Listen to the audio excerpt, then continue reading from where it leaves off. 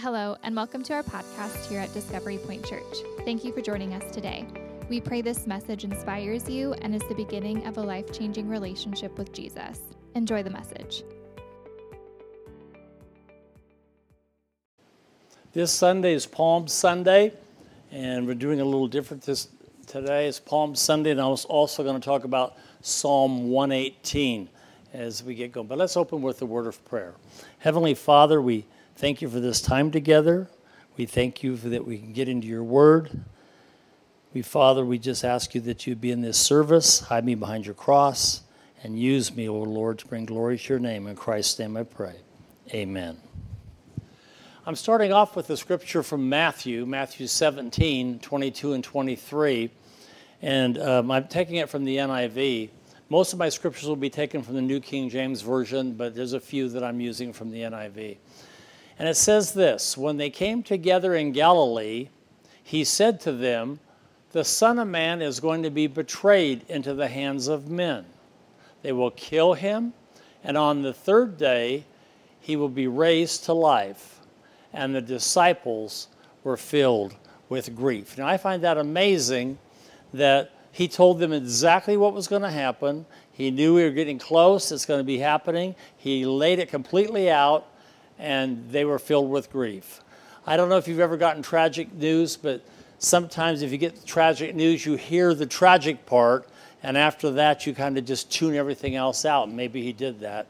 Maybe they all did that, but they was just like, well, if they knew he was going to resurrect, why were they filled with grief? But see, during the last week of his earthly ministry, Jesus deliberately fulfilled messianic prophecies. And the triumphal entry into Jerusalem was an enacted parable, a dramatic way in which Jesus proclaimed his messiahship. And as this is playing out of all the Gospels, this story is in all four Gospels, but the Gospel of Matthew is the only one that ties it with Zechariah 9:9. And so Zechariah 9:9 says this: rejoice greatly, O daughter of Jerusalem. Behold, your king is coming to you. He is just and having salvation, lowly and riding on a donkey, a colt, the foal of a donkey. So the text that we're taking today is telling the story of the triumphant entry is Luke 19, 28 through 44. And so it says this: when he has said this, he went on ahead going up to Jerusalem. And it came to pass when he drew near Bethphage and Bethany at the mountain called Olivet that he had sent two of his disciples. Now, he's mentioning two cities that were there by the Mount of Olives, Bethphage and Bethany. Bethany means house of figs. It represents Israel. But Bethphage represents the house of unripened figs. They're not ready yet. And I believe it's a reference to what's getting ready to happen as Christ is going to go to the cross, and he is going to pay the sin debt for all humanity, and you're going to see the church being birthed for the Gentiles. And it is pointing this out between Bethphage, that's the Gentile believers, and that's going to be coming to faith, and Bethany, which is the house of figs, which is Israel. So, and it says in verse 30, go into the village, the opposite of you, whereas you enter, you will find a colt tied into which one has never rode. Loose it and bring it here. And if anyone asks you why we are loosening it, thus you shall say to him, because the Lord has need of it. So those who were sent went their way and found it just as he had said. But as they were loosening the colt, the owner of it said to them, why are you loosening the colt? And they said, the Lord has need of him. Then they brought him to Jesus, and they threw their clothes on the colt, and they set Jesus on him. And as he went, many spread their clothes on the road, and as he was now drawing near the descent of Mount of Olives, the whole multitude of disciples began to rejoice and praise God with a loud voice for all the mighty works they had seen. And they begin saying, and they're quoting from Psalms 118, verse 26, "Blessed is the King who has come in the name of the Lord. Peace in heaven and glory in the highest." And some of the Pharisees called to him from the crowd, "Teacher, rebuke your disciples." And he answered and said to them, "I tell you that if such were keep silent, that the stones would immediately cry out." Now as he drew near, he saw the city and wept over it. So as he's coming in from the Mount of Olives, he's coming into Jerusalem, he's seeing the city, it's coming into sight, and he begins to weep over it, saying, "If you had known, even you, especially in this your day, the things that make your peace, but now they are hidden from your eyes. For days will come upon you when your enemies will build an embankment around you and surround you and close in on you on every side, and level you and your children within you to the ground. And they will not leave in you one stone upon another, because you did not know the time of your visitation." And so, as we see this, he's telling them in the future this city's going to be destroyed. And as he's watching this and he's saying these things, is because they're trying to rebuke him, because what they were, that scripture is found in Psalms 118 and verse 26 is messianic. And so as Jesus entered the city, he came as royalty. The most important information of all seeing clearly is Isaiah's chapter 52 and 53. And so he is fulfilling a prophecy. So it's like a parable playing out. Instead of telling the story, he's actually doing the story. So Isaiah 52 and 53, it says Messiah would be a lowly servant who would suffer. He shows himself to be a Messiah who would bring peace rather than war. And so this was not popular. This was not a popular idea. You see, they believed when Messiah comes, Messiah was going to overthrow Rome, that they were going to be free from all that.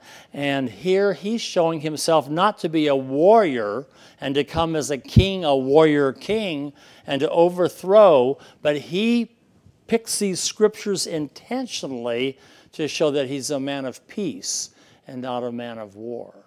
And so not only is he showing that, as he's telling them, his disciples, about the destruction of the temple, there'll be not one stone left on another. And when did that happen? That happened in 70 AD. That happened 40 years after the crucifixion. Jesus got crucified in 30 AD. 40 years later, the temple was destroyed. Why did he give them 40 years? The same way he did the children of Israel as they wandered out in the deserts of Egypt till they got to the promised land. For 40 years, he gave them the opportunity for 40 years to repent and seek him as Messiah, but they never did. So, Jesus kept his identity under wraps. And that's why there's so many times in the Bible, you'll hear him when he talks about he did healing, he did certain things. He says, go and tell no one. The reason why he did this, not that he didn't want anyone to know, but what it was too soon. He did not want them to understand that he was this Messiah. At this point, they just believed he was a prophet of God and that he had the gift of healing. So Jesus kept his identity under wraps until he came to Jerusalem for the last time. He made his triumphal entry. The cloak of concealment was now removed, and Jesus fulfilled the Old Testament prophecy. He forces the hand of the Jewish leaders, bringing their timetable in line with God's. And so now they see how he's coming. They see what he represents. They realize that day as he rode in on this colt that He's not going to overthrow Rome. He is not going to bring war and deliverance. This is not the Messiah we're looking for. And so what is the significance? What about it so infuriated the Pharisees? The event is the presentation of the king as he rode into Jerusalem. But the answer is what the people were singing that day. And so, when the Pharisees objected, Jesus said that if the people stopped singing, the rocks would cry out. And what were they singing? They were singing the Hallel. They were singing Psalms. The Hallel is Psalms 113 through 118. What they mention here in these scriptures is Psalm 118, verse 25 and 26. And it says, "Save now." That translates literally, Hosanna. Hosanna. And so when you read the New Testament event, it talks about how they're calling him Hosanna. What they were saying is, deliver us now. We think Hosanna is a praise word today. It wasn't back then. Hallelujah was a praise word. It means hallelujah. Praise be unto God, Yahweh. And so it goes hallelujah, Yahweh. And so the Hallel is praise, Psalms 113 through 118. And so it says, save now, or Hosanna. I pray, O Lord, I pray, send now prosperity. Blessed is he who comes in the name of the Lord. We have blessed you from the house of the Lord. See, they were singing this Psalms as Jesus was coming in. The Pharisees saw this, they heard this, and they sang, he's taken this messianic scripture unto himself.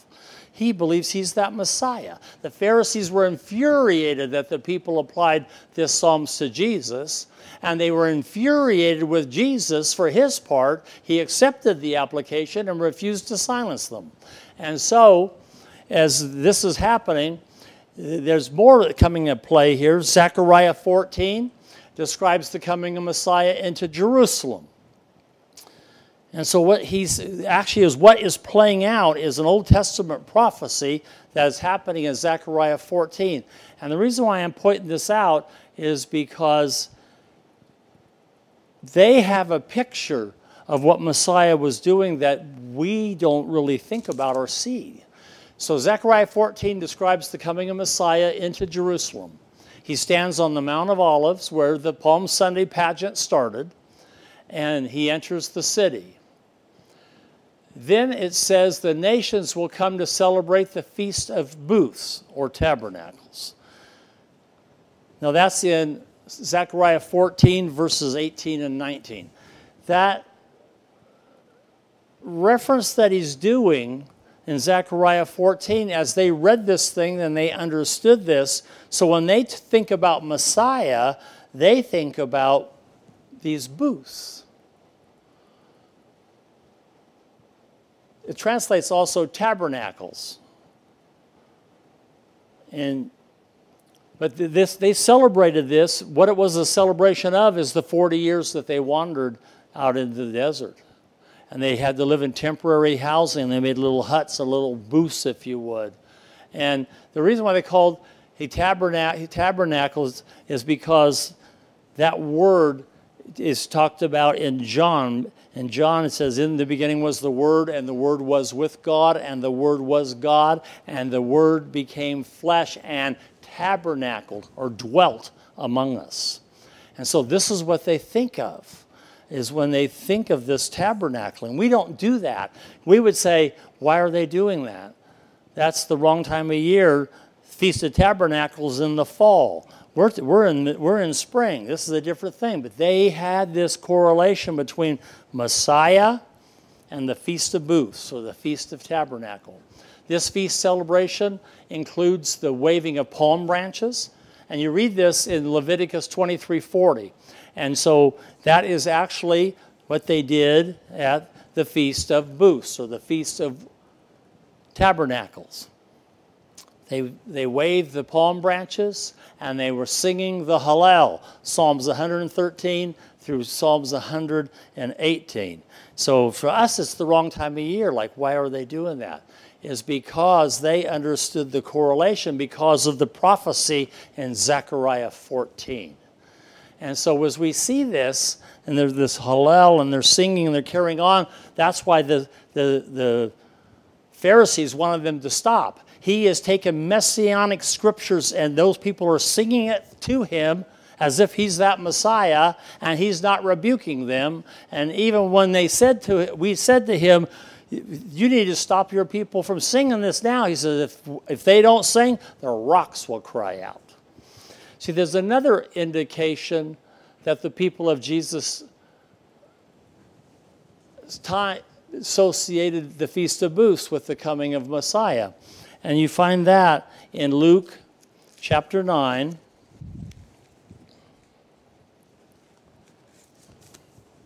(28 through 36).